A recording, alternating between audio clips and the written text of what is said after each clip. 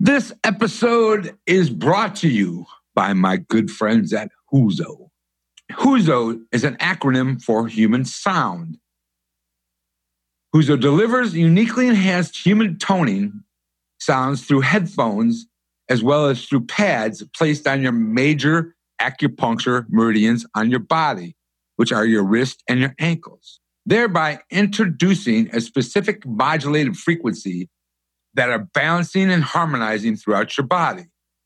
One session takes about 30 minutes, and during that time, a strange series of tones create a natural resonance in your body that Huzo claims counteracts the harmful EMFs, toxins, and stresses you are exposed to during the day or just normal living, all while balancing the body, leaving you with a clear head, improved health, better sleep, and the feeling of calmness and well-being.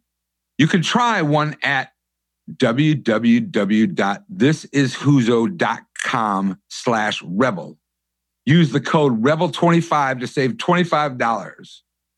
The folks at Huzo even have a great payment solution for you with terms up to 12 months. Check it out. I highly recommend this machine. It has changed my life and calmed me out. Thank you and enjoy this episode.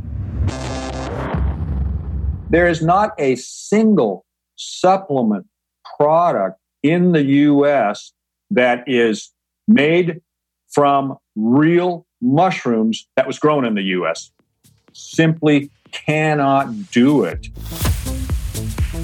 Welcome to the Rebel Health Coach Podcast with Tom Underwood. Armed with truth and knowledge, your journey to a healthy lifestyle can be obtained. Preventative wellness, quality nourishment, and daily fitness routines dramatically improve your outlook on life as a whole. And you'll find the support and info you need to accomplish a healthier lifestyle here. Together, we can empower each other along our journey to an amazing you. Hello and welcome back to the Rebel Health Coach Podcast. I am super excited about today's episode. We are talking fungi, mushrooms, shrooms with the one and only Jeff Chilton. I love mushrooms at a whole different level in this new decade than I did back in the 70s and 80s. For those who know me very well, know that my first cup of Java in the morning gets a teaspoon of coconut oil and also gets a teaspoon of mushroom extracts made from a blend of reishi, shiitake, maitake, turkey tail, and chaga, also known as the 5 defenders.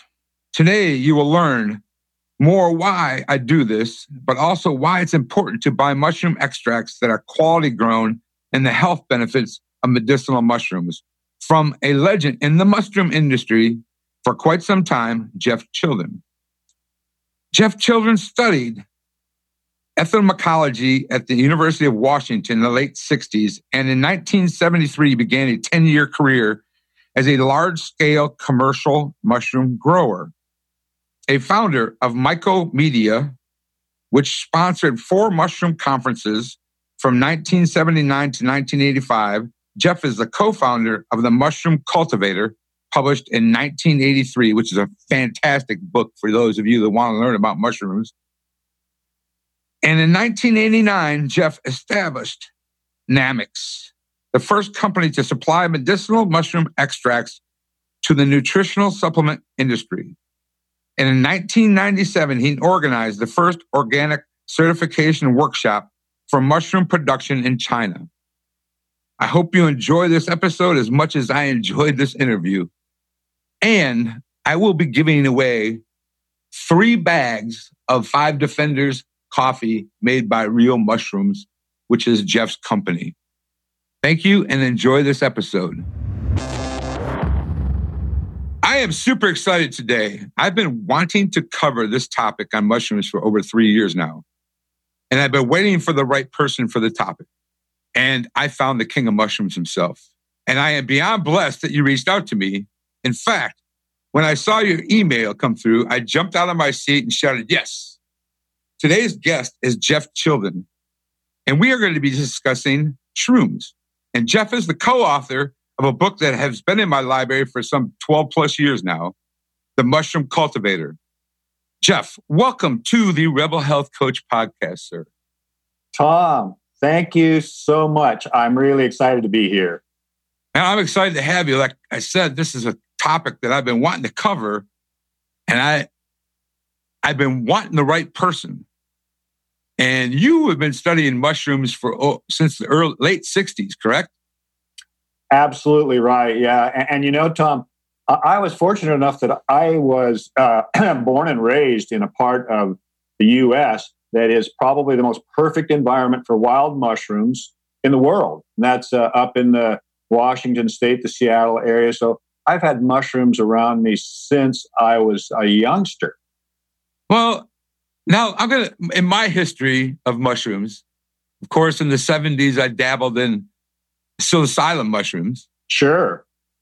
And then I lived in Michigan, so we had morels. Yeah, absolutely. And we had the puffballs, those big white puffball mushrooms. And that's right. Look like a soccer ball. They can get so big. Yeah, I've got a funny story about that.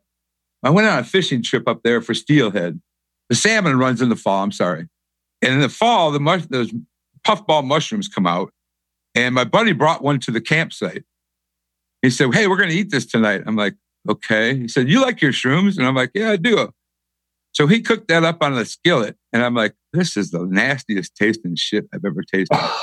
And they said, well, we got to eat it because you love mushrooms. And I'm like, yeah, I get it. But this puffball has no flavor. Anyway. I know, it probably tasted like the butter it was cooked in. Yeah, right? yeah. Exactly. Yeah. I said, we may as well just eat that pat of butter. Yeah. I don't really find a puffball to be very flavorful or interesting. I never eat them. There's so many other better mushrooms. Oh, absolutely. Well, How did you get into this amazing world of medicinal mushrooms and mushrooms in general to begin with? Well, as a youngster, parents of my friends who were mushroom hunters, they took me out with them, with my friends. So I went out mushroom hunting with them. And I don't have to tell you, mushroom hunting is like a treasure hunt.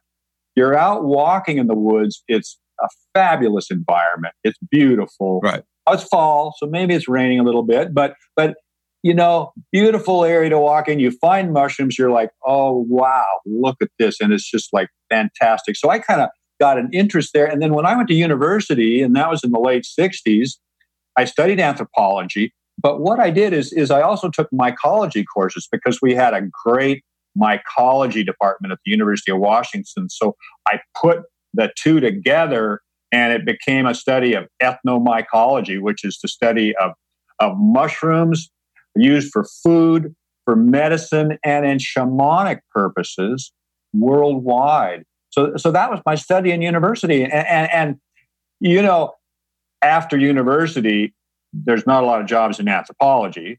So I actually talked to my mycology professor and I said, I'm kind of interested in growing mushrooms. He said, hey, there's a mushroom farm right down 60 miles away in Olympia, Washington. Why don't you go down there and apply for a job? I did. I got a job. Tom, I was on that mushroom farm. We're talking about a very, very big farm. I was there for the next 10 years. Wow. That's a long time. It is a long time. And listen, I literally lived with mushrooms. We were growing 2 million pounds of the agaricus mushroom every year. And here is the part that's really cool. We had a Japanese scientist working as our director of research, and he was growing shiitake, oyster, and enoki mushrooms. So I was working with him in his projects. And I mean, imagine, I was eating fresh shiitake mushrooms in the 70s. Wow. Yeah. Psilocybin mushrooms are been used for shamanic purposes. You bet. And now there's a whole lot of stuff on the internet and in books, like Ben Greenfield talks about it. Dave Asprey talks about it. microdosing Yes. of psilocybin mushrooms, which is like, I think it's like a tenth of a gram. Yeah, I think it's somewhere between 100 and 250 milligrams, something like that. Yep. So I'm not here to talk about psilocybin today, though, because most of us know about mushrooms like morels, puffballs, like I said. Your local grocery store carries your portobellos, your common button mushrooms, the oyster, the enoki, the shiitakes. But let's begin with the basics of mushrooms, because these aren't typical plants. What makes them different? Okay. That's really interesting, because it's like, look, how do you plant mushrooms? Mushrooms don't have any seeds. Right. So what's going on? Well, mushrooms have spores, and the way it works is those spores in the fall when a mushroom comes up, and it actually produces billions of spores, and those spores go out, they land on the ground, they land in wood, they land in the environment in some area, and when conditions are right, those spores will germinate into a very, very fine filament. And when you have multiple of those filaments that come together and fuse, they will form a network. And that network of these fine filaments is what's called mycelium. And mycelium is the actual body of this fungus. So normally we don't see mycelium because it's in the ground. And so we go to pick a mushroom, and, unless you're really like looking down really closely when you pull a mushroom out, you won't even know it's there. But if you look closely where that mushroom came out of, when you pop it out, you can see those fine filaments right down there in the ground, or literally in that piece of wood that maybe you've pulled off a log or something like that. So this mycelium is the body. It's the vegetative body of this organism. And what it's doing, it is decomposing all of the organic matter that's out there. I mean, think about the tons, hundreds of tons of organic matter that falls to the ground every year, whether it is a plant or a tree or whatever. These organisms are what decompose that and turn it back into humus for the plants to reutilize. So we've got the spore, we've got the mycelium when conditions are right. And what that mycelium is doing is it's building up energy in its mycelial body in this network when conditions are right, which for you and me are in the fall. Like if you're in Michigan or if I'm in Washington, that's the fall. Temperatures drop down, humidity goes up. Mushrooms need a high humidity. The rains come, up come the mushrooms. And it's kind of like, where did these things come from, right? So you're just kind of like, I don't see a tree, I don't see a plant. All of a sudden this mushroom pops up. Well, again, underneath is that mycelial network. Now, the mushroom comes up, and over the course of maybe 2 to 3 weeks, it goes through a maturation process. We see a stem come up, the cap slowly opens. Underneath the cap are all these gills. That's where the spores are produced. The spores are released, and now we have a completion of this life cycle of this organism. So we've got spore, we've got mycelium, we've got mushroom. And the important thing to remember here is that when you're looking at a herbal product, and mushrooms fit into that category of a medicinal herb, when you're looking at an herbal product, you need to know what plant part are you getting? Are you getting the root? Are you getting the leaf? Are you getting the fruit? So, because each one of those parts is going to have a different amount of the medicinal compounds that you're looking for. So, plant part or fungal part in this sense is very important. But that's the basic life cycle of this organism that we refer to as a mushroom, whereas the mushroom is just one plant part of this organism that also has a mycelial body and spores. Okay. Let's talk about this interesting fungi. What are the stages of a mushroom?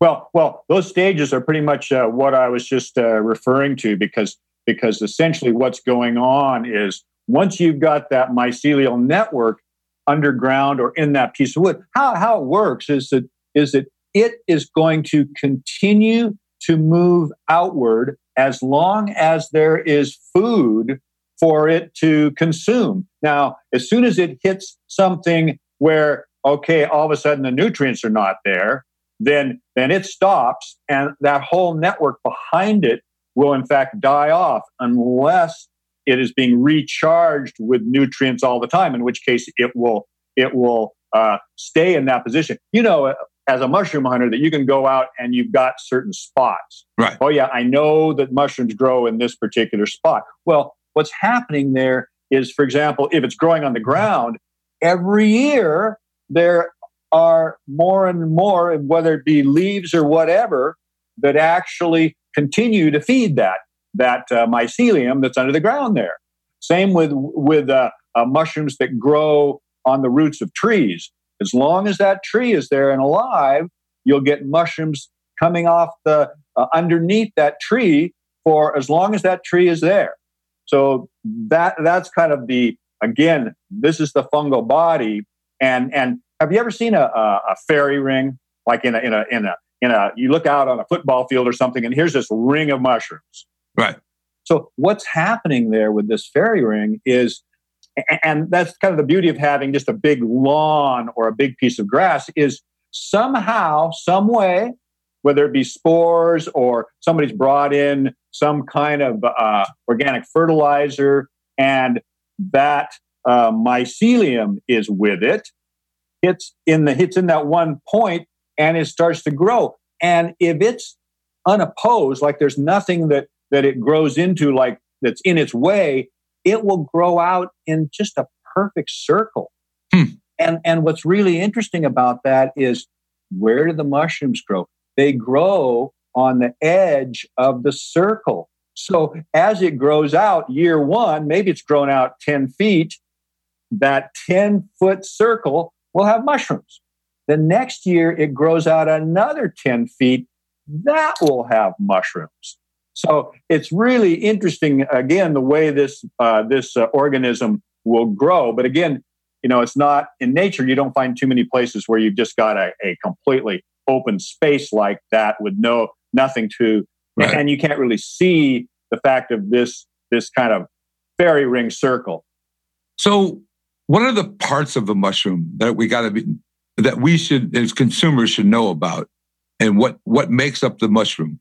Well, what makes up the mushroom, for one, is the mushroom itself. You know, we can say, okay, it's got parts, it's got a cap, it's got a stem, it produces spores. But really, when it comes to the using mushrooms medicinally, primarily they have used. Traditionally, they've been using the mushroom. The mushroom is what they have traditionally used, and the mushroom has the compounds that we're looking for, and these compounds are primarily what are called beta-glucans. Absolutely. And beta-glucans make up 50% of the cell wall of all mushrooms. But what's interesting is that, okay, not all mushrooms are what we would call medicinal, even though I consider all mushrooms to be very nutritious, but to have a certain higher level of medicinal value, those beta-glucans in each specific species have a little bit different architecture. And that architecture of the way that beta-glucan is structured is the difference between a super mushroom like a reishi, and then maybe a more common mushroom like the button mushroom or something like that. So it's that beta-glucan. It's in the cell walls of mushrooms. And one of the things about mushrooms is that they have a lot of fiber. So we don't digest mushrooms that well, Tom. I mean, the stomach doesn't really help a whole lot. The mushroom, if we eat it, it goes down into our small intestines. They have a bit of trouble. A lot of that fiber, when we eat mushrooms, because the nutrients are kind of locked in, they don't really get released until later on. And ultimately, mushrooms are considered to be a prebiotic. So they're feeding our microbiome. And that's too where, you know, what happens with the beta-glucan is we actually have receptor sites down in our lower intestines. And those receptor sites basically are receptor sites for beta-glucans. And so when these mushroom beta-glucans get down there, they link up and they target those receptor sites. They come together, and at that point, these receptor sites will release immune cells if we need them. And that's kind of what's cool about mushrooms, is that they're there in the background. They're there, and if we're all of a sudden, it's like, oh, geez, we need, there's something going on. We need more macrophages or T cells or NK cells. That's when the beta-glucans will basically kick in. These cells will be produced. And that's, for me, the key takeaway on all medicinal mushrooms is that they have this, what I would call immunological potentiation. So what that means is they strengthen our immune system, and that is primarily due to these beta-glucans. Yeah, beta-glucans are one of my favorite polysaccharides, to be honest with you. Yes, exactly. And it really, really helps a lot of it. They help a lot of issues, including cancer, diabetes, gut health. Of course, gut health is from the fiber. Yeah. Yes. Yeah. Yes, indeed. And Terry Walls has been with Walls protocol she uses them. She makes, it's part of her diet because of the neurodegenerative diseases that it helps. So beta-glucans are a must, and it helps with so many diseases, and like I said, cancer included. What are chitin? What is chitin? Chitin. Okay. Chitin, yeah, and it's pronounced like chitin. It's CHITIN, but it's called chitin. And chitin's really interesting because it's also a polysaccharide, and what it actually will bind. It's kind of a structural polysaccharide. Even the beta-glucan is a bit structural, but the chitin actually binds up proteins. It binds up some of those beta-glucans. The place where people might be most familiar with chitin is what forms the shells of crustaceans like crab and lobster. The difference, of course, is that now obviously mushrooms don't have that kind of a heavy shell, because with a crab or a lobster, they're using calcium carbonate together with this chitin. It binds it together. They get a tough shell. With a mushroom, it basically is binding the proteins. It's binding the beta-glucans, and that chitin is why it's more difficult to digest. But you know what, Tom? That's actually a good thing, because the thing about the mushroom when we're eating is it's kind of like a slow food. It's slowly being digested. It's not like eating some starchy plant which just kind of goes boom and you get this rush of energy. No, not at all. Okay. So if you're growing these in masses, how are you doing this?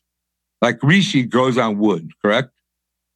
Correct. Yes. And well, let me give you a little bit of a background on how we're going to be growing a reishi mushroom or even some of our other. It's kind of interesting because the majority of the major medicinal mushrooms grow on wood. Right.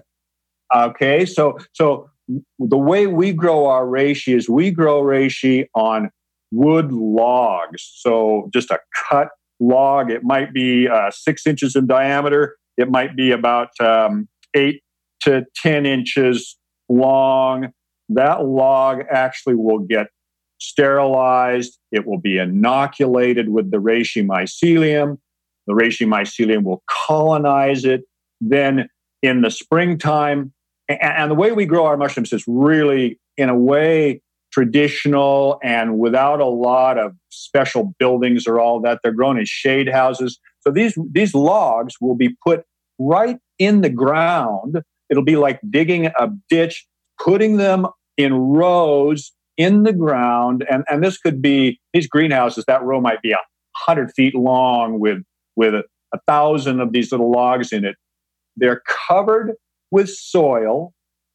And after that, they're watered and they start to form in May, and up they come. And what's interesting about this is that, normally on that log, you'll get 2 or 3 mushrooms that'll pop up and you'll see their stems come up. But what we want as the grower of these, we only want one mushroom per log. Wow. And what that will do is that will give us a mushroom of a very standard size. And Tom, look, when you see this grow room or this basic greenhouse, shade cloth greenhouse, when you see it, I've got a picture right on the homepage of our website, the mushrooms are like wall to wall. They're literally touching each other almost. They're so perfectly spaced. So it's, and what's happening is each mushroom gets all the nutrition of that log that it's growing on. So any other stem that starts to come up, they get culled off. So it's only one mushroom per log. And that way the quality is much higher. But wood decomposers, and here's the thing, if you're trying to grow reishi on something else, you will not get the same medicinal compounds because the wood is what's got natural precursor compounds that is allowing that reishi mushroom to actually produce the compounds that we're looking for, like triterpenoids. And triterpenoids are the compound in reishi that give it that bitter flavor. Okay. So if you don't grow your and here's what's kind of going on too, which is something that I wrote a paper about in 2015 called Redefining Medicinal Mushrooms, and I had a test for beta glucans, and when what's happened, here's what's interesting, I guess, is that growing mushrooms is expensive. Right. It is expensive. So when, as a mushroom grower in the United States, I can take my fresh mushrooms into the marketplace. I can sell them. I can make a profit. But let's say I sell a pound for $5 as a producer. Now, supplements are dry powders. So a mushroom is 90% water. So when you dry out that pound of mushrooms, all of a sudden, it's a tenth of what it was fresh. So you have to get $50 for that pound of dried mushrooms to put it into the supplement industry. So the economics just don't work out. So what happens is, and this is what's interesting, there is not a single supplement product in the U.S. that is made from real mushrooms that was grown in the U.S. Simply cannot do it. And so what has happened is a lot of companies have grown the mycelium onto sterilized grain. They grow it out on this grain. They dry the grain out at the end of the process, which is 30 to 60 days. They grind it to a powder. They don't remove the grain. So it's not like pure mycelium. It's mycelium and all this grain. Well, what is grain? It is starch. So when I did my tests, and I did 95 different samples, 40 of which were products I bought off the internet that I knew were these myceliated grain products, they all had super low amounts of beta glucans and super, super high amounts of starch. And that's just the opposite of what a mushroom has. A mushroom, Tom, actually has 25 to 60% beta glucan and less than 5% of alpha, which is what we measure and has the starches. Mushrooms have glycogen. They don't have starch. So the mushroom was 25 to 60% beta. The myceliated grain was about 6% mean average of beta glucan. The mushroom had less than 5% alpha glucan, which are the starches and glycogen. These products, Tom, had 30 to 60% starch in them. And these are some of the top selling products in the United States. And here's the worst part about it. The worst part about it is these products, if you look at the front panel on it, at the label, it says reishi mushroom with a picture of a reishi mushroom. And if you're lucky, some companies, if you turn it over, look at the supplements facts, some companies will actually tell you mycelium, and in the fine print where it says other ingredients, they will say myceliated oats or myceliated rice or something like that in the fine print. Most people are buying on the basis of that front panel label, and they're calling their product mushrooms when there's not a mushroom in there. Yeah, I was going to talk about that. Let's go there right now, because first of all, what is your testing methods for the mushrooms? A, and B, after that, let's talk about the white paper you wrote. Because when I read that white paper this week, I was like, this is incredible, because we have a very large rising popularity of medicinal mushrooms these days. Yes. And the problem with that, I'm happy for that, first of all, because the beta-glucans have an incredible effect on our bodies. Tremendous, yes. But with that rise in popularity, there is going to be a lot of junk out in the market. And supplements, as we all know, aren't FDA. I could take a capsule full of dog poop, dried dog poop, and sell it as vitamin D or whatever I wanted to call it. And nobody's going to check what's in there. True. I mean, that's the funny thing, because as long as that dog poop has been encapsulated in a GMP facility, right, everything's good. Right.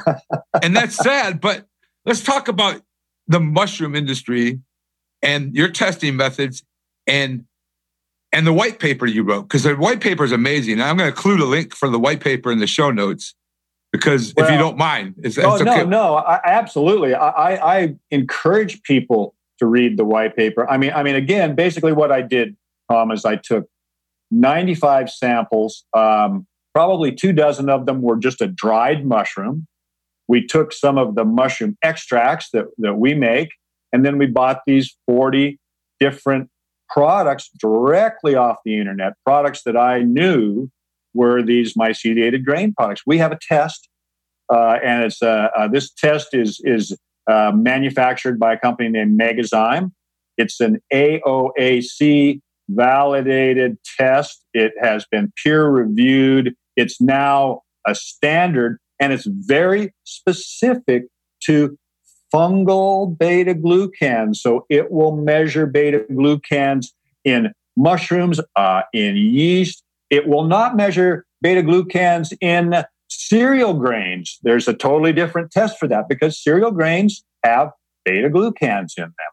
So no, it will not include those at all. Even though these products are made on cereal grains, that's not what this test will. It won't add any beta-glucans in there because the grains are there. This is for mushrooms. This test was an absolute game changer in the industry. I mean, Tom, I've been trying for years and years and years to find a test that would actually allow me to qualify the products that I make and sell. I mean, before this beta-glucan test, everybody used to use polysaccharides. Today, some people still do, and they claim, oh, we have 40% polysaccharide, 60% polysaccharide. You know what?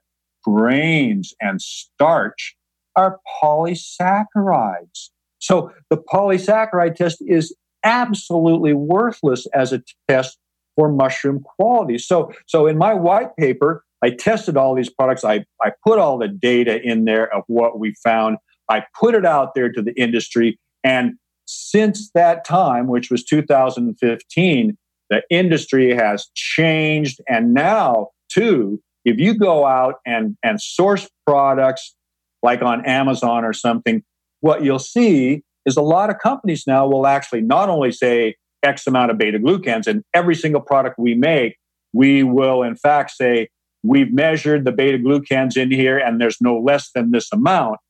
A lot of companies now on their website will say no starch, no grains, and no mycelium.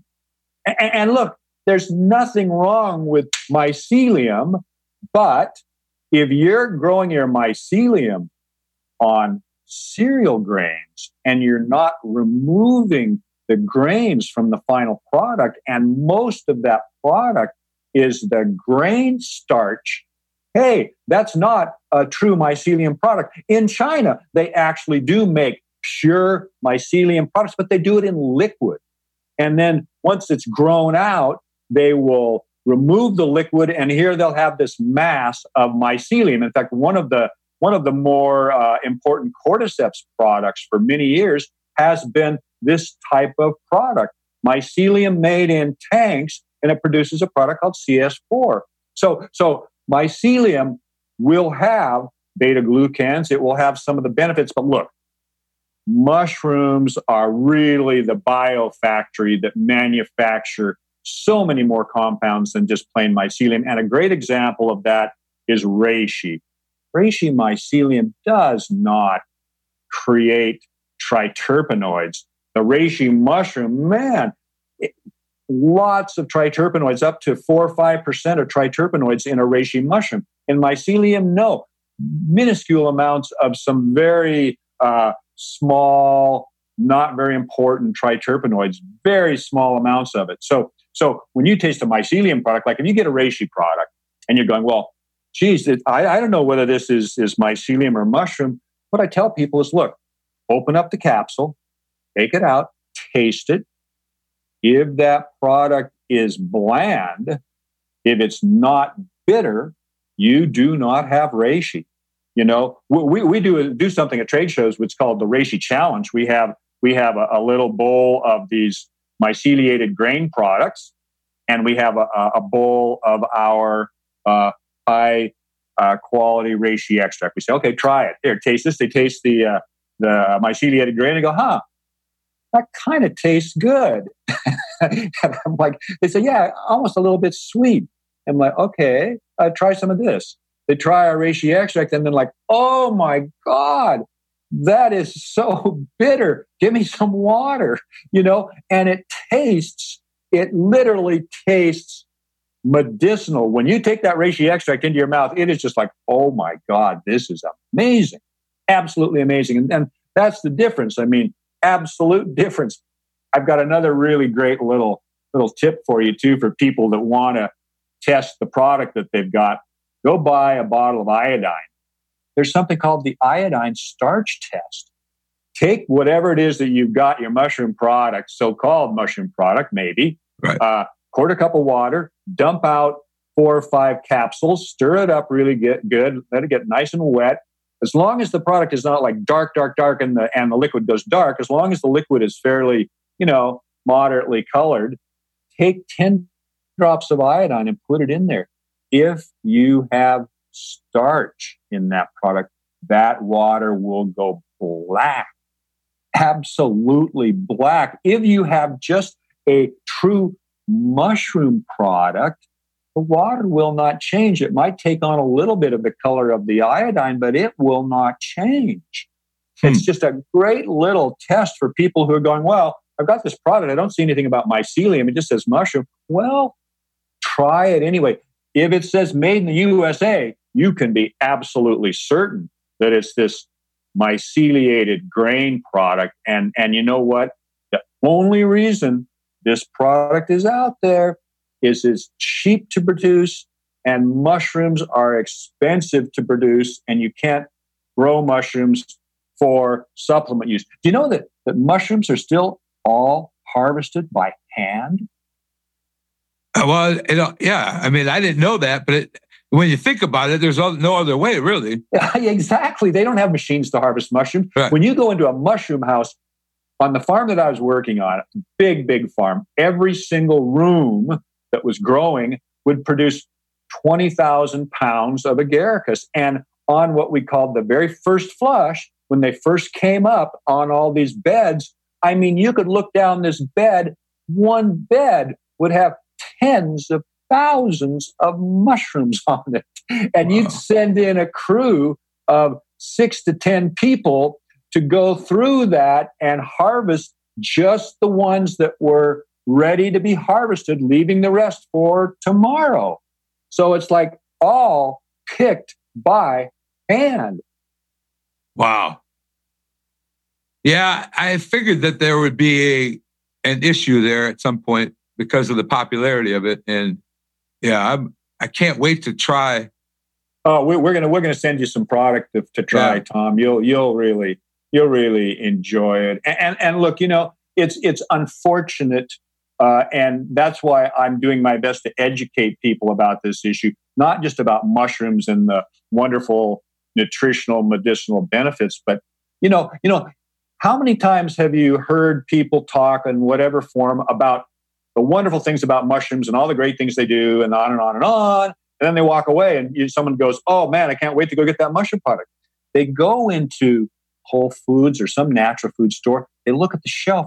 There are like 50 different products. Yeah. Which one am I going to buy? And the clerk says, "Oh, you should try this one." Why does she say that? She doesn't know anything about it, but the sales rep has come through and talked to her about how wonderful their product is. And that's what she's recommending. And I tell you, about 70% of what you're going to find on the shelf will be this myceliated grain product. And if it says made in the USA, do not buy it, because that's one of the key things that's happening.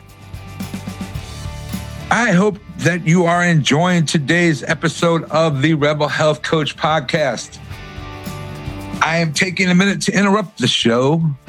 Sorry about that, but I need to do some general housekeeping for the new year. Are you sick and tired of being sick and tired? Are you frustrated you can't lose weight no matter what you do? Are you tired of taking handfuls of medications every day and still feel horrible and tired? Is that you?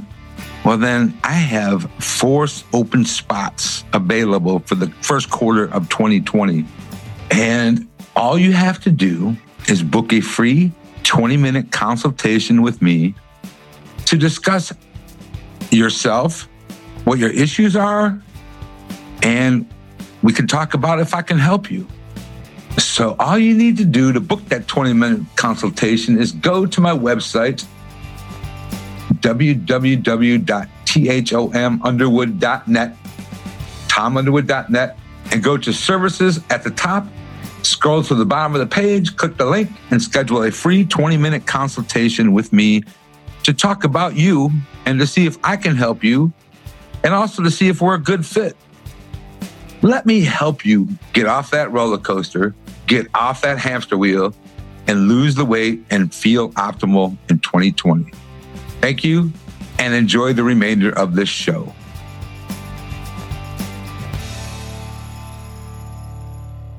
Let's talk about the medicinal mushrooms that I have 6 listed. There's probably one I'm missing.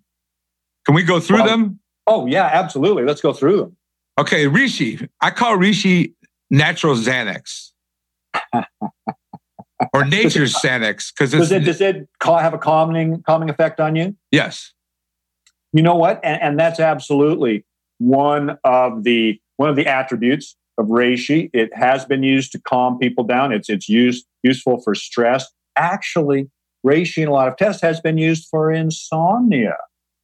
So absolutely, reishi is called the mushroom of immortality.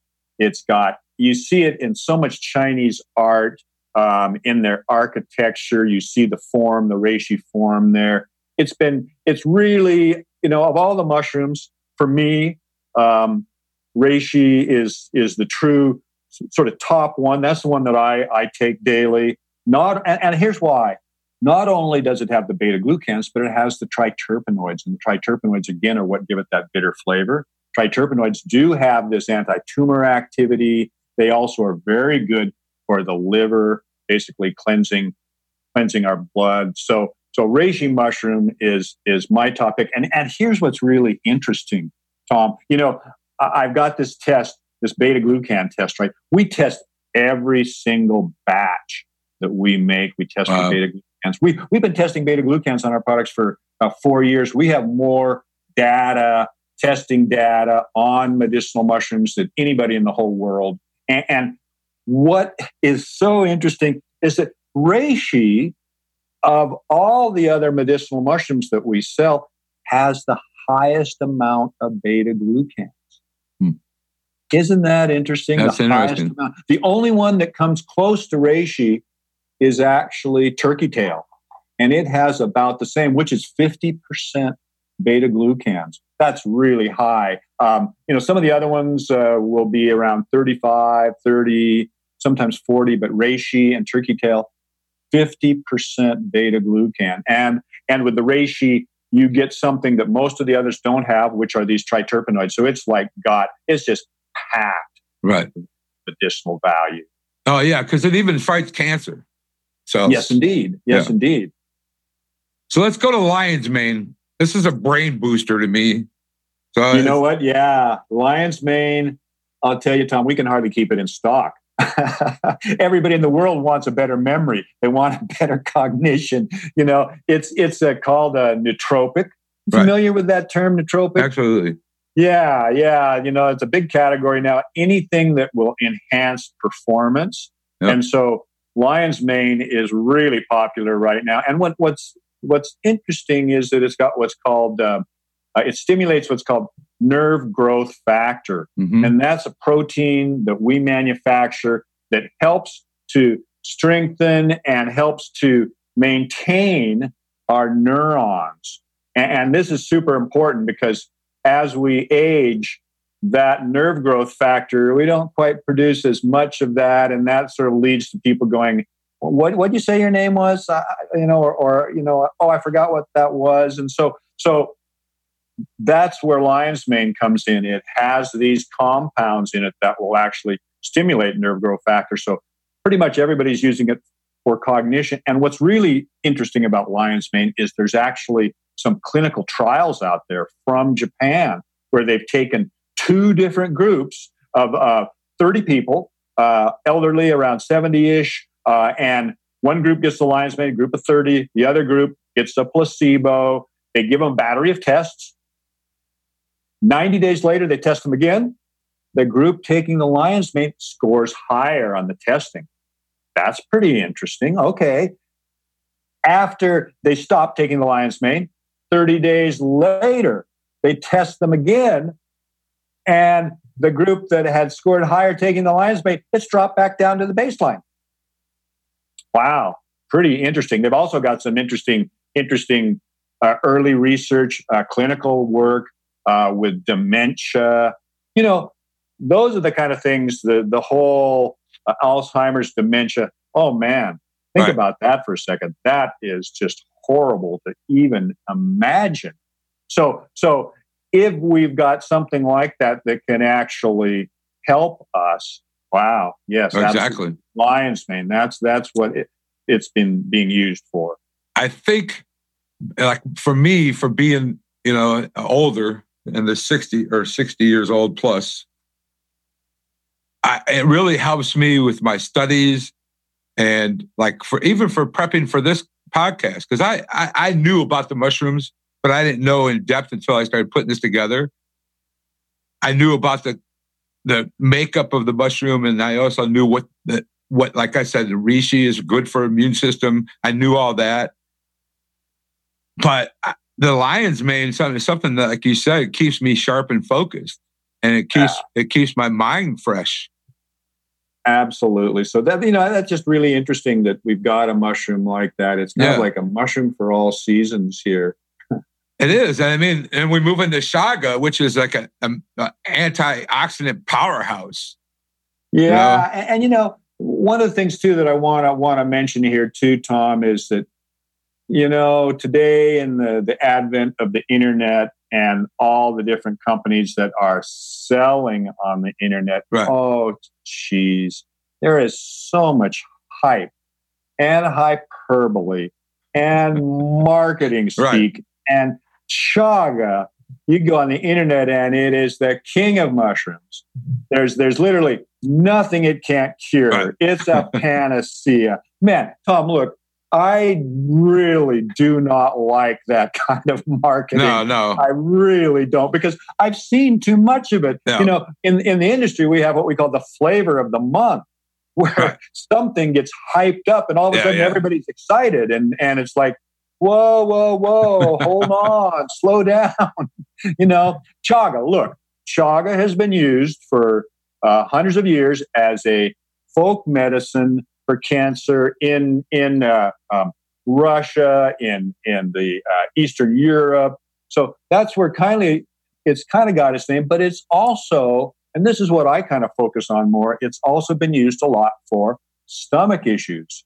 Right. So for me, I say, look, if you have an issue in your alimentary canal, if you've got Crohn's disease, irritable bowel syndrome, something like that, try chaga. That's one of the main things that they use it for, is any kind of problem in that system. So I'm really, that's like the first thing I'll say. Forget about all that other stuff that they tell you that it cures 101 different diseases.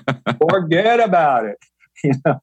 Use it for any sort of stomach, intestinal, any of that kind of stuff. Try chaga.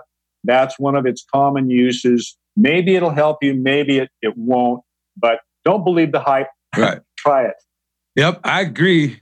Because that's why I like the blend, and we'll get into that in a little bit. But let's go to shiitake. Man, shiitake, what a wonderful mushroom. Of all the mushrooms out there, Tom, in terms of edibles, I love shiitake. It's my number one edible mushroom that I like to eat. I tell people to put shiitake into your diet. It's really interesting because back in the 70s, they actually produced a drug from the beta-glucans in shiitake. It's called lentinin. And what they do with that is they use it in conjunction with conventional cancer therapies, radiation or chemotherapy. They'll use it in conjunction with that. And what it's doing, it's helping your immune system as it's being torn down by these chemotherapy or radiation. So shiitake is an absolutely wonderful medicinal mushroom, immunologically.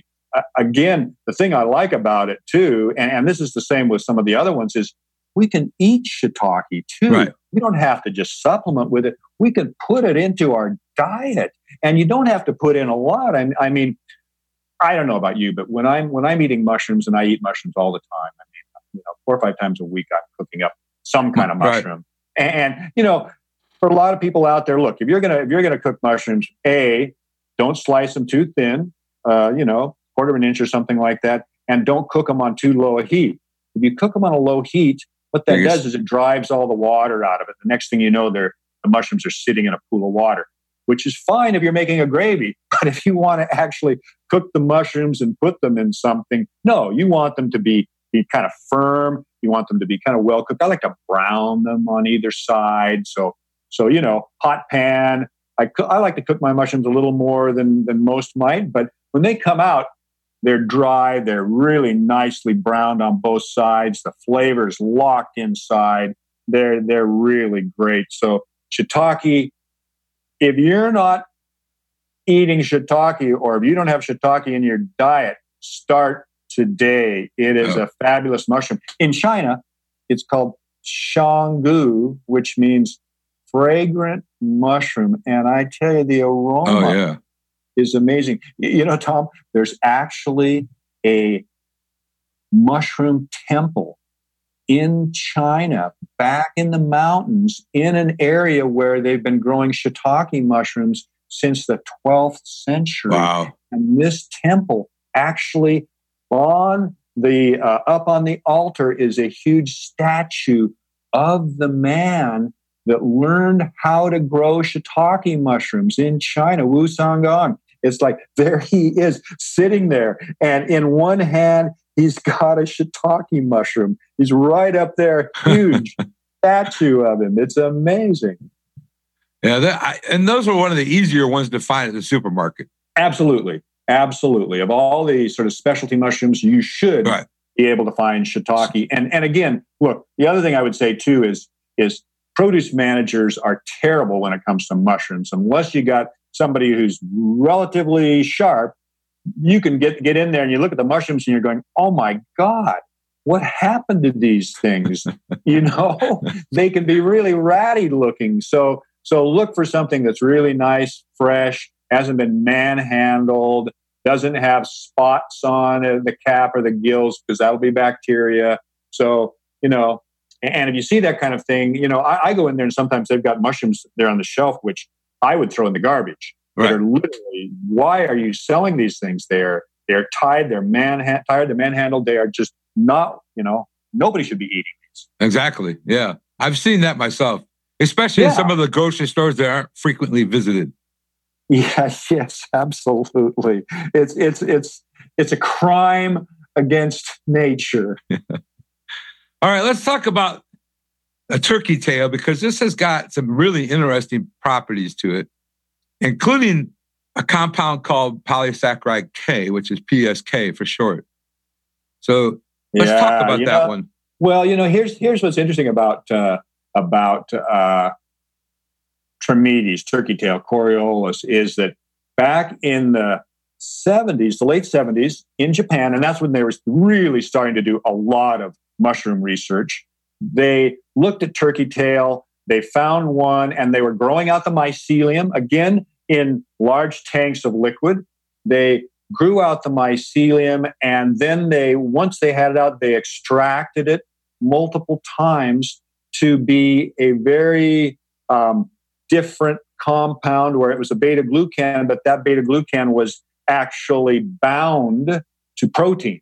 Okay. So it's what's called a polysaccharide protein sort of complex, and that's a PSK is actually polysaccharide crestin, which is the name for the product itself. And it was considered, and still is considered, a drug product in Japan, and it's being utilized much like lentinan is being utilized as an adjuvant for cancer therapies. And when you use it with these therapies, they've shown that it will extend your life by, I think, 5 or 10% or something like that, but definitely more than the control group. So that's where PSK, and in China, they produced a similar product called PSP, which is called polysaccharide peptide. I actually know the scientist that discovered and developed PSP, a good friend of mine, and it's very similar to PSK. It's kind of like the Chinese version of PSK. It's just got a little bit different profile when it comes to the polysaccharide in there, to the beta-glucan in there. So those two products, and again, I call those products process-driven products, in the sense that, when we're making an extract of a mushroom, what we'll do is, it's kind of like making a soup, Tom. We'll take that dried mushroom, we'll throw it into a pot of water, we'll bring it up to a simmer, and we'll cook it in there, and we're trying to extract everything out of it. And we'll cook it, the liquid will go down, we'll pour it out, we'll pour in more liquid, we'll cook it a number of times until the liquid doesn't turn any color. Then we figure we've gotten everything out of the mushroom. So that's kind of a standard herbal extract of mushrooms. But with these products,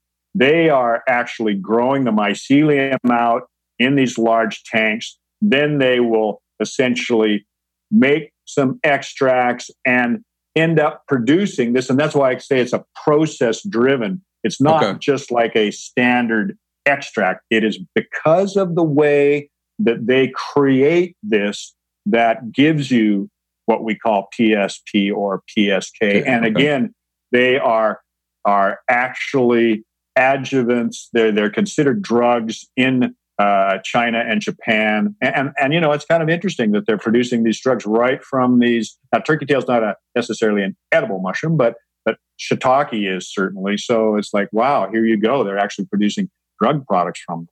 So what are your thoughts on turkey tail, other than that part? I like turkey tail, and I think a regular extract of turkey tail is got, like I was telling you, it's got the highest amount of beta-glucans right up there with reishi. So I think it's a really great mushroom. It's really a good, I would say, for immunity purposes. Right. So that's where I would put it, and where I would be using it if I was immune compromised in some way. Then turkey tail would be right up there on my list. All right, I've got cordyceps next, which I use cordyceps for a pre-workout, to be honest with you. Well, and cordyceps, what an interesting fungus, huh, Tom? Yeah.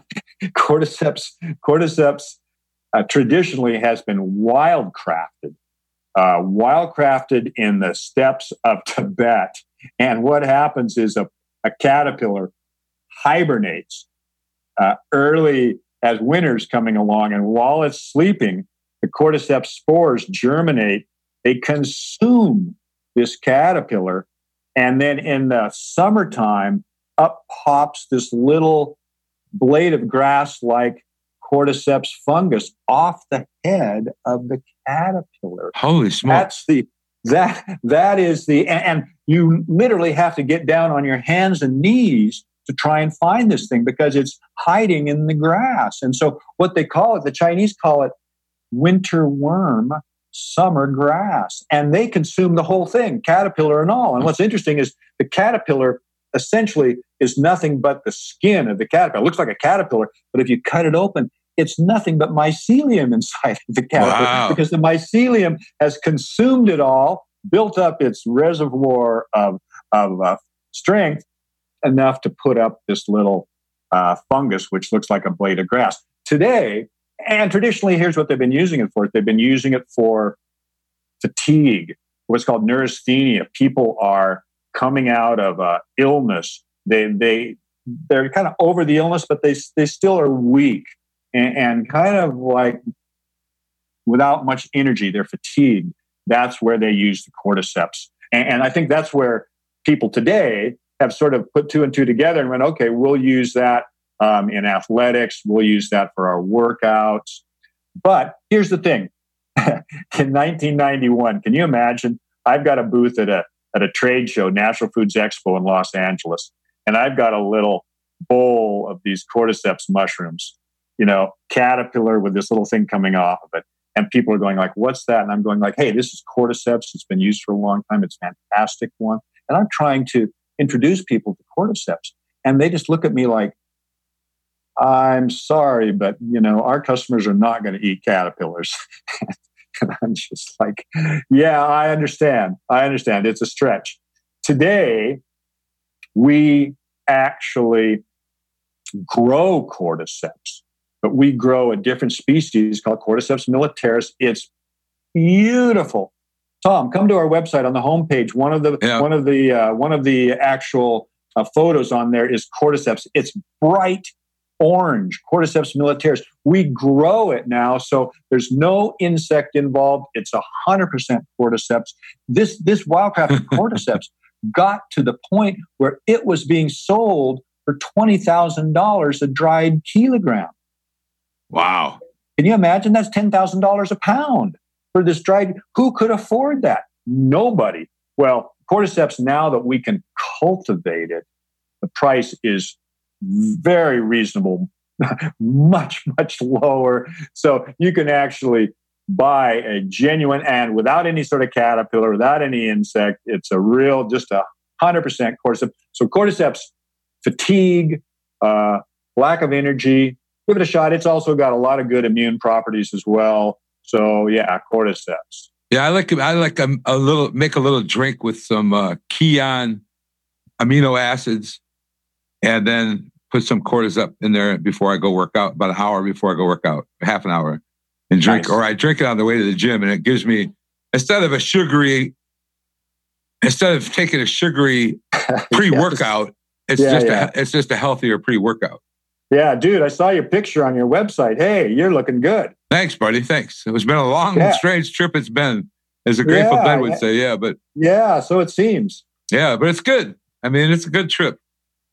Let's talk about, because I left one out and I just realized it, maitake. Maitake, yeah. You know what's interesting about maitake, and this gets back to chaga, that's being touted as the king of mushrooms. In the 70s, shiitake was actually the king of mushrooms. So there's a lot of information. Right. And then in the 80s, at the end of the 80s, people started touting reishi as the king of mushrooms. And then it's really interesting because maitake just kind of emerged in the 90s, and it emerged on the basis of a lot of really solid research that was being done in Japan and showing that maitake had really great immunological activity. And the company selling it, of course, called it the king of mushrooms. So chaga ended up being the fourth king that I've actually met in my career. But anyway, yeah, I consider maitake to be really a powerhouse. And it's kind of funny because today, the top 4 mushrooms that we sell are actually lion's mane, reishi, cordyceps, and chaga. Maitake has kind of been forgotten. And I'm always kind of like, that's so interesting because a lot of it is just driven by who happens to be marketing whatever product. And if people throw millions of dollars marketing something, or if you get 100 different companies on the internet selling chaga, calling it the king of mushrooms, then all of a sudden it gets sort of pumped up and these others kind of get deflated. But no, maitake, the research on maitake is really solid, really solid in terms of its ability to fight different tumor systems. And so in terms of, again, immunological activity, and maitake has a general profile of beta-glucans right around 40%, which is quite high. So that's very good. I mean, just to give you an idea, shiitake is about 30%. Lion's mane is right in the middle, around 35%. Maitake is 40%. And then we jump up to reishi and turkey tail at around 50% beta-glucan. So, that to me is, we use beta-glucan as a marker. We use it as a way to tell my customers, and my customers are companies that are selling our raw materials under their own label. We use that as a marker compound. Okay. It's one of many, but it's the most important. I mean, I just want people to know that mushrooms have a lot of different compounds in them that help to make them what they are. Beta-glucans are probably the most important, but the beta-glucans are not the only things in there, but they are a really good marker compound. Tom, just think about this for a second. I traveled all around China in the 90s because I realized, well, for one, birthplace of mushroom cultivation. They have all sorts of research institutes. I went to conferences. I visited farms, everything. And I had companies coming up to me and they'd say, would you like to buy our shiitake extract? And I'm looking at them and I'm looking down and it's like it's a brown powder. And I'm like, it's a brown powder. I don't know what that is. How do I know what that is? Should I buy your brown powder and you take me to farm and so on? And I go, yeah, great extract or whatever. I haven't analyzed it. I don't know. How can I actually evaluate this brown powder? And that's what my company has done more than anything else. I totally believe in analysis. It is so important. And that's how we can qualify what we're selling. So we can guarantee to people that at the very least, not only are we demonstrating that this is truly a maitake extract, but we're also guaranteeing that you've got the beta-glucans in there that are supposed to be there because we've measured the actual mushroom. We know how much should be in that product. So when we make an extract, we had better match that amount of beta-glucans that we do find in the mushroom itself. So this is what's so important about analysis. And without that Megazyme test, you know what? We never would have unmasked all of those products that are nothing but starch and are myceliated grain. It's like we wouldn't have been able to do it without analysis. And let me tell you, those companies do not analyze or put anything about beta-glucan. They talk about beta-glucans. It's really interesting. Look at their labels. Nothing about beta-glucans on there in terms of the amount, anything like that. They might actually give you a polysaccharide number. Oh, that's great. Yeah, that's great. You got all that starch in your product. Wow. Crazy, huh?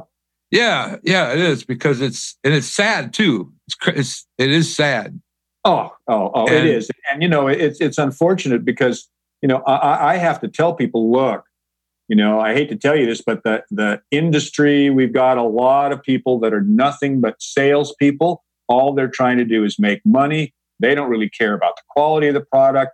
And believe me, the real companies out there, and I know a lot of them, the real companies want to do the right thing. There are good companies out there with good products. You have to search for them and you have to talk to people and listen to people to find them, but they are out there. But, like any industry, I mean, My God, Tom, go into the center aisles of a supermarket and look at all the food that they sell, and you just kind of like shaking your head, no? I shake my head every day. Every time I go to the grocery store, I look at people's carts and I'm like, oh my God, don't get me started. Holy shit. Yeah, terrible. All right. I want to talk about, well, first of all, what is your Mac Daddy of all the medicinal mushrooms? Reishi. Reishi? Yeah. Yeah, that'd be mine too. I think it has. Yeah, I'm putting that in my coffee every morning. It's a great way to start the day. It just adds something to the coffee. We actually we have a retail division, and my son's in charge of that, and he developed a whole retail line. And we don't do like 12 different mushrooms or anything like that. I think it's the top 6. We have one product that is 5 of the mushrooms, our high test extracts. It's called the 5 Defenders, and that product actually is one of our top sellers, and people just love it. And I, in general, you have to be careful about those kind of products, because what happens is there is this whole idea of, okay, if we can just put one more in, and you've got 10 of these things in your product, I'm going to put 15 in mine, so mine's better than yours. Oh yeah, you've got 15. I'm going to put 25 in there, so I've got the most amount. It's like, those products are the worst products. Do not ever buy these, especially mushroom products that have 10 or 12 or 15 or 20 different species in there. The worst of all of the products that we've tested are those types of products. I say it even all my customers too. I say, if you're going to do a combo product, keep it down, because what happens is, we've got these different levels of beta glucans. Right. You start to get away from the top 5 or 6, and the beta glucan levels start going down. The mushroom itself is just not nearly as much research on its properties. So you start diluting what are the real beneficial ones. So that's where keeping any combo product down to 5 or less is really important. Okay. That's good to know. I've got your website up right here, realmushrooms.com. That's our retail line, realmushrooms.com. Right. Namex is our raw material company. And that company, I started Namex in 1989. Wow. Back then in 1989, nobody had mushrooms in their product line. And I was trying to, all through the 90s, I was writing articles. I was having people produce books for me. I was doing so much education just to introduce medicinal mushrooms to the industry. Yeah, well, back then, nobody was thinking about it. No, not at all. And so now today, when it's like, all of a sudden, mushrooms are like the thing, I'm like, yeah. I'm happy that people have finally caught up and made that realization. Great food, great supplement. Mushrooms are the real deal. In fact, I call mushrooms the missing link in terms of food. And I say everybody should be putting mushrooms into their diet. And there's a lot of research out there now. There's just some research recently coming out of Singapore that had 2 very large populations of people, and they asked them whether they ate mushrooms or not. And they had these 2 different groups. The group that ate mushrooms had a longer lifespan. So Namex.com and realmushrooms.com. Yes. Namex is your wholesale division. Where's your mushroom farms located? Well, like I was saying, we grow everything in China. Okay. And a lot of people are like, oh, China, yeah, I wouldn't touch anything from China. The fact of the matter is, like I was telling you, well, you wouldn't be able to get a mushroom supplement then, because you'd be eating these grainy things. In 1997, because as a commercial mushroom grower from the 70s, I knew the economics of it. In 1997, I went to China with OCIA, the number 1 organic certifier in the United States, and we held the very first organic certification workshop for mushrooms in China. 1997. Our mushrooms are not certified by Chinese certifiers, anything like that. No, they're high quality European certifiers. We test everything before it leaves, pesticides, heavy metals, microorganisms. Then once it arrives in the United States to our warehouse, we test it again. Everything gets tested twice. So I tell people, look, if you want to talk chemicals, look in your own backyard. Right. The United States is just like spraying chemicals left, right, and center. Would you want to eat something that came out of the ground from the Gulf Coast? No, No, of course not. No. So I am going to, for this episode, I'm going to offer a giveaway. And for 5 Defenders, I'm going to give away 3 packages of 5 Defenders, which is a 45-gram package of bulk powder. Yep. And so I'm going to do that for the listeners. I'll put the contest when this airs, I'll put the contest in there. But because I believe that I like the 5 mushroom blend in my coffee. You like the reishi alone. I just think I'm kind of one of those guys that I take enough supplements that you put 5 together in 1 cup of coffee, and I'm done for the day with those. And then the cordyceps I'll keep separately for my pre-workout. Yeah, I hear you. So yeah, I hear you, Tom. It's like when you want to do some supplementation, the person has to really kind of be judicious, because after a while, well, that's the reason why my sons, will use a smoothie, right? So they've got their little recipe, and they'll be dumping things in, and that's why we started off with the real mushrooms in pouches, which I love. I love the fact that it's bulk in a pouch. Right. But ultimately, we also went with capsules and bottles, because we just had a lot of people that said, we really, either don't like the taste or don't have a way to utilize it. We don't do smoothies. So we've got both. But I love bulk in pouches. Yeah. The whole stand-up pouch thing to me is just a wonderful. Plus, it keeps it fresh. Well, yeah, and the other thing too is it's just so. I mean, the pouch doesn't weigh anything. Right. It's easy, when you dispose of it. I mean, it's really easy. It's not like, okay, now I've got another plastic bottle. Right. And I don't care whether it's recyclable. I mean, yeah, it's still energy it's still to plastic. Take it to wherever, and still plastic. Absolutely. Yeah, and the pouches are easy to mail. Are easy. Shipping's easier. Yeah, they don't weigh anything. Right. It's just it's a great way to put a powdered supplement in a package. Absolutely. I see pouches, all sorts of things in pouches these days. Grains, granolas, you name it. Pouches are really a wonderful thing. Now, before we go, what give us some key takeaways we didn't cover, things you would like to tell the listeners as we go end this out today. Well, you know what?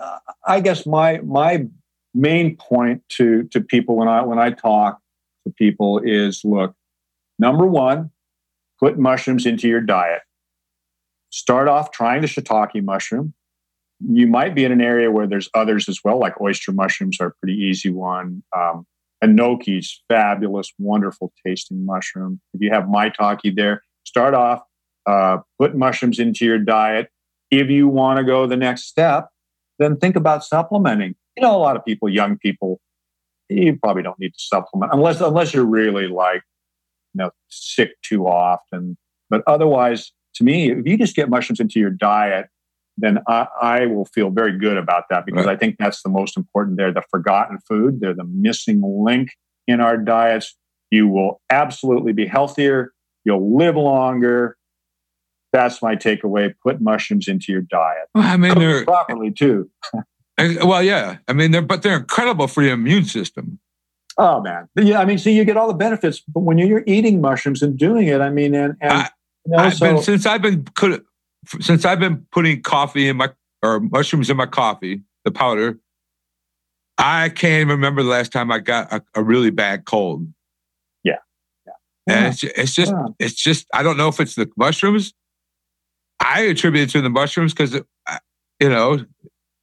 anyway, I just think they're great medicinal.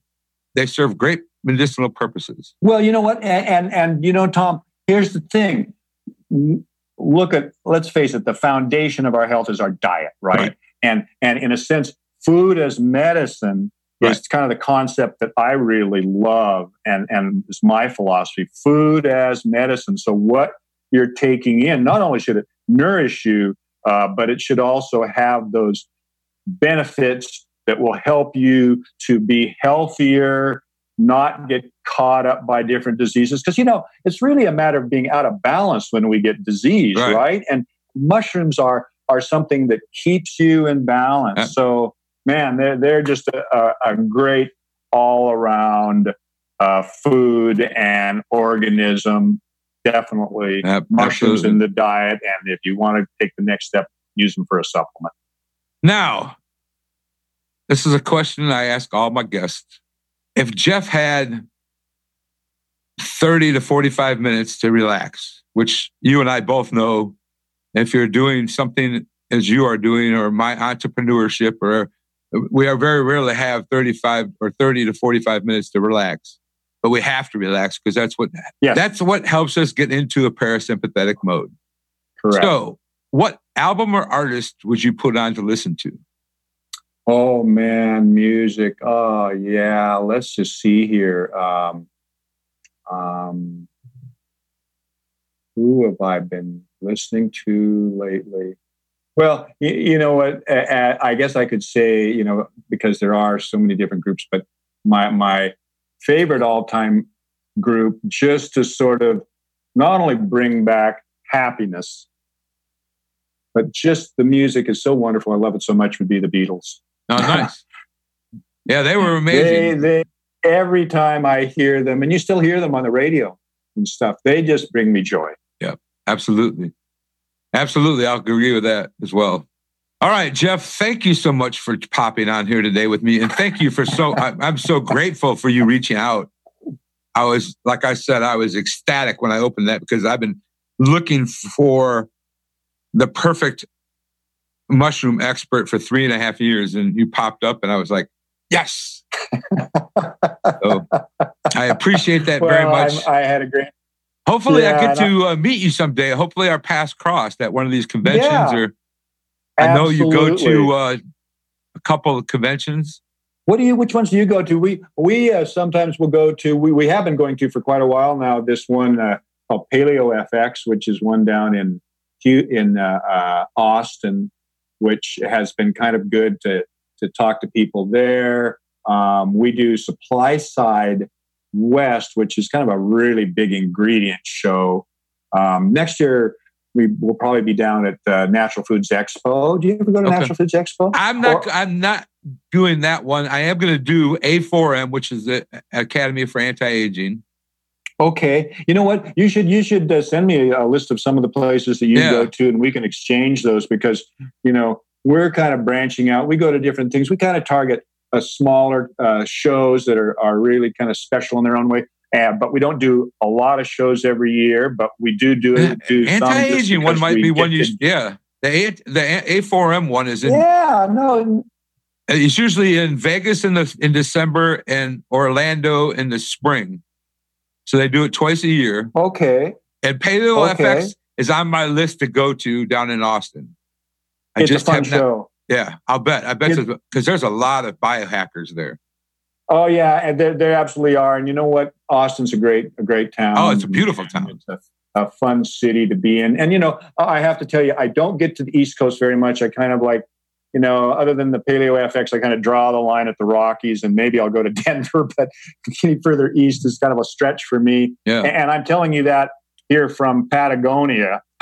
That's on my. I tell you what, Patagonia is on my list of fantasy fly fishing trips. Dude, hey, I can tell you, not only that, if you ever want to come down while I'm here, I can take you to the rivers and you'll have some fabulous trout fishing. I mean, that's why I'm here. Yeah. Come. I mean, I get up every day and that's what I do. I just go to the river and go fishing. Wow. When you first asked that question about relaxation, I was just going to go, oh yeah, well, that's just going to the river and fly fishing. Yeah. Yeah. I mean, that's on my bucket list as a fly fishing trip to Patagonia because it's amazing from what I've heard. Oh, it is indeed. And so anytime that you are thinking about it seriously, let me know and I'll reach out to you. Direct you to the places, or if I'm down here, we can get together and I'll take you to those places. I have a car down here. So. Oh, nice. How often do you get down to Patagonia? Do you live there? Every year. Oh, every year? For the winter. Okay. All right. And then where do you go back to? Washington? In January. Yeah. I live up in British Columbia. Okay. Yeah, that's right around the Vancouver area. Oh, Yeah, it's beautiful. You know Vancouver then? Well, when I was in the military, I was in the Navy, and we pulled into Vancouver to show the ship off. So and so you saw it. I mean, Vancouver. Oh, it's a beautiful place. It's right on the water. Oh, the mountains in the background. It's perfect climate. Yes, in the summertime, there's nowhere else you want to be. Right, not in the winter though. Not in the winter. That's why I'm in Patagonia. It's summer down here right now. Right, it's summer right now. Winter in BC. It's summer down here. So yeah, I like to be in perpetual summer. Yeah, there's actually a fly fishing shop here in Atlanta, where I live. Oh yeah. That does a trip every year to Patagonia. Like I think it's this time of year, actually, February. Yeah, sure. Yeah, February is the peak of the season for sure. Yeah, yeah. All right. Yeah, I'm lucky. I get to spend 3 months down here. So. Oh, man. I appreciate you so much. And thank you. Like I said, I'm very grateful. And thanks a lot for the information, man. I can't wait to try out your shrooms. And I'm going to do this giveaway, and I'm going to put your shrooms on the website for sale. And, if people want to get them, they can come right to my website, to my toolbox, and they'll be there. Awesome, Tom. It's been really great talking to you. Thank you so much for having me. Thank you for joining in today with the Rebel Health Coach, Tom Underwood. And be sure to subscribe to the show so you can catch all the episodes. With desire and commitment, you can implement a lifestyle of wellness and fitness. For the support, encouragement, and tools you need to be successful, visit tomunderwood.net.